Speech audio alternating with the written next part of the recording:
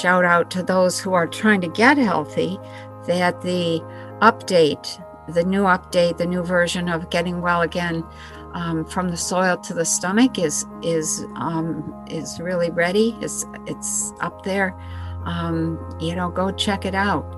If you want to expand your consciousness, your equipment has to be in good shape.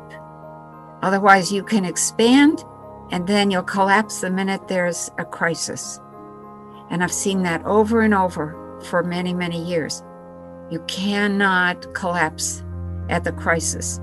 And you can't avoid collapsing if you're not healthy. So, that's why I ended up writing the book in the first place. It's like, oh my gosh, we have to get healthy again.